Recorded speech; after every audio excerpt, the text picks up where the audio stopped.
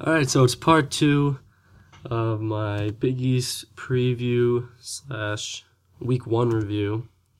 Did Villanova, Xavier, Seton Hall in the first one, so check that out. So we're gonna look at the second tier in the Big East. Got Providence, Creighton, St. John's, and Marquette and Butler could break through into that second tier, but we'll keep it to those three for now and let the other two prove themselves a little more. We'll start with Providence. And they're looking to establish themselves as that fourth team in the upper tier. And I came a long way in doing that. I went against Minnesota, but I lost that one late. A little more battle-tested team, a little more talented team. But at Providence, it begins with their seniors. Didn't have any graduates last year. The seniors got the point guard Cartwright, Jalen Lindsey, Rodney Bullock, and then Emmett Holt. Holt's been out with the virus, but Cartwright's been one of the better improvers in the conference the last few years. He's gotten better. He's taken the reins on that point guard job. And then Lindsey and Bullock, two, small forward shooters. Bullock, probably their best player. Then you got a couple kind of newcomers, guys who are more about establishing themselves a little more this year. At least seems like Isaiah Jackson's a junior transfer. And he's brings a little versatility. He's been shooting great so far. A little size. He's 6'6". I think a problem with them last year was they didn't have much size.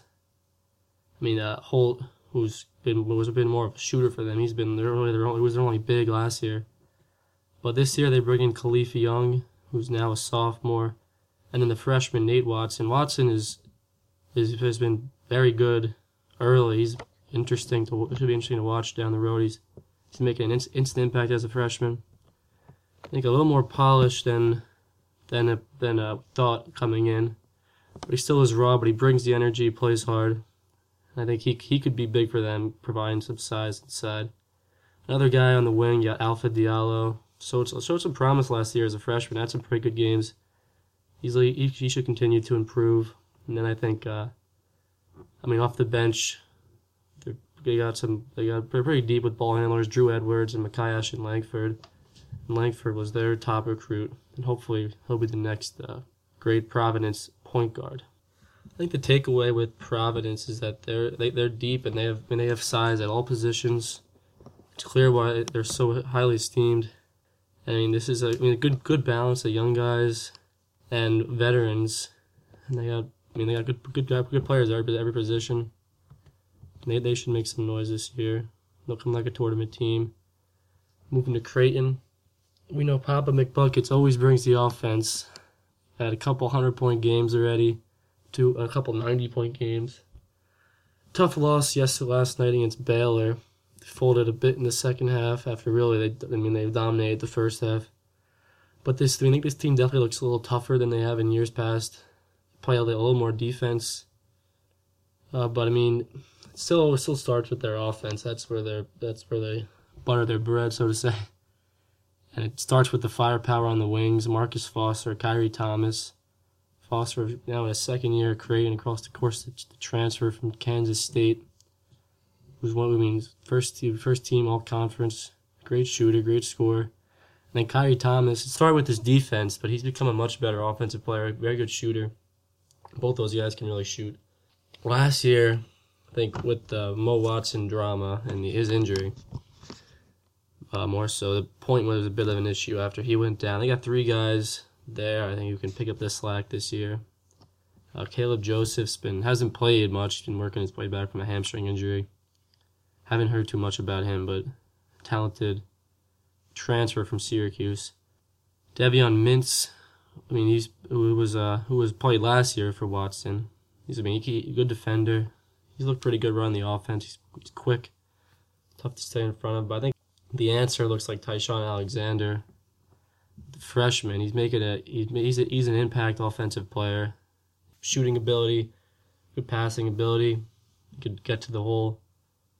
He plays solid defense, but he was a little sloppy sometimes, a little freshman sloppiness. But his offense has been awesome early in his career. And I think the bigs are also pretty good as well. This is probably where they lack the most. They have some scores up front. Toby Hegner is out, who was starting at the power forward, and Ronnie Harrell has taken his place. Harrell's starting to look like he's starting to put it together in year 3. Guy who came in with a lot of promise hasn't quite lived up to it, but he's coming more. He looks like he's becoming more of a complete player. He's been showed a little more toughness inside than years past. Looking like a better rebounder, a little stronger inside, but they still lack something inside. Then you got Krampel, packs a little punch on offense, both inside and out. I've been especially impressed with him. And he gives them some toughness inside. The other guy is Suarez, who's a Fordham transfer. He's a serviceable big, looks like a decent passer, gives him the size, plays hard. But that's the bigs are definitely where they lack. The point guard, but that's why they're gonna get better point play this year. And then of course the wings. Another guy on the wing is Mitchell Ballack, who's a freshman. He can really shoot the ball, and he gives them a little something behind Thomas and Foster. He's got a good feeling for the game. He plays bigger than I think he is. He played some 4 against Baylor, which isn't always easy. Baylor's always got a big team. But he looks like he's going to be good. And I think him and Tyshawn Alexander looking like they're going to make a pretty good freshman class.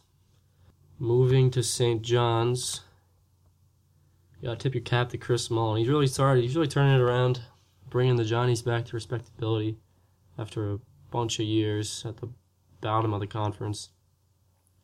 And hopefully keep on going. We can get them towards the top. I think they definitely got a shot at the tournament this year.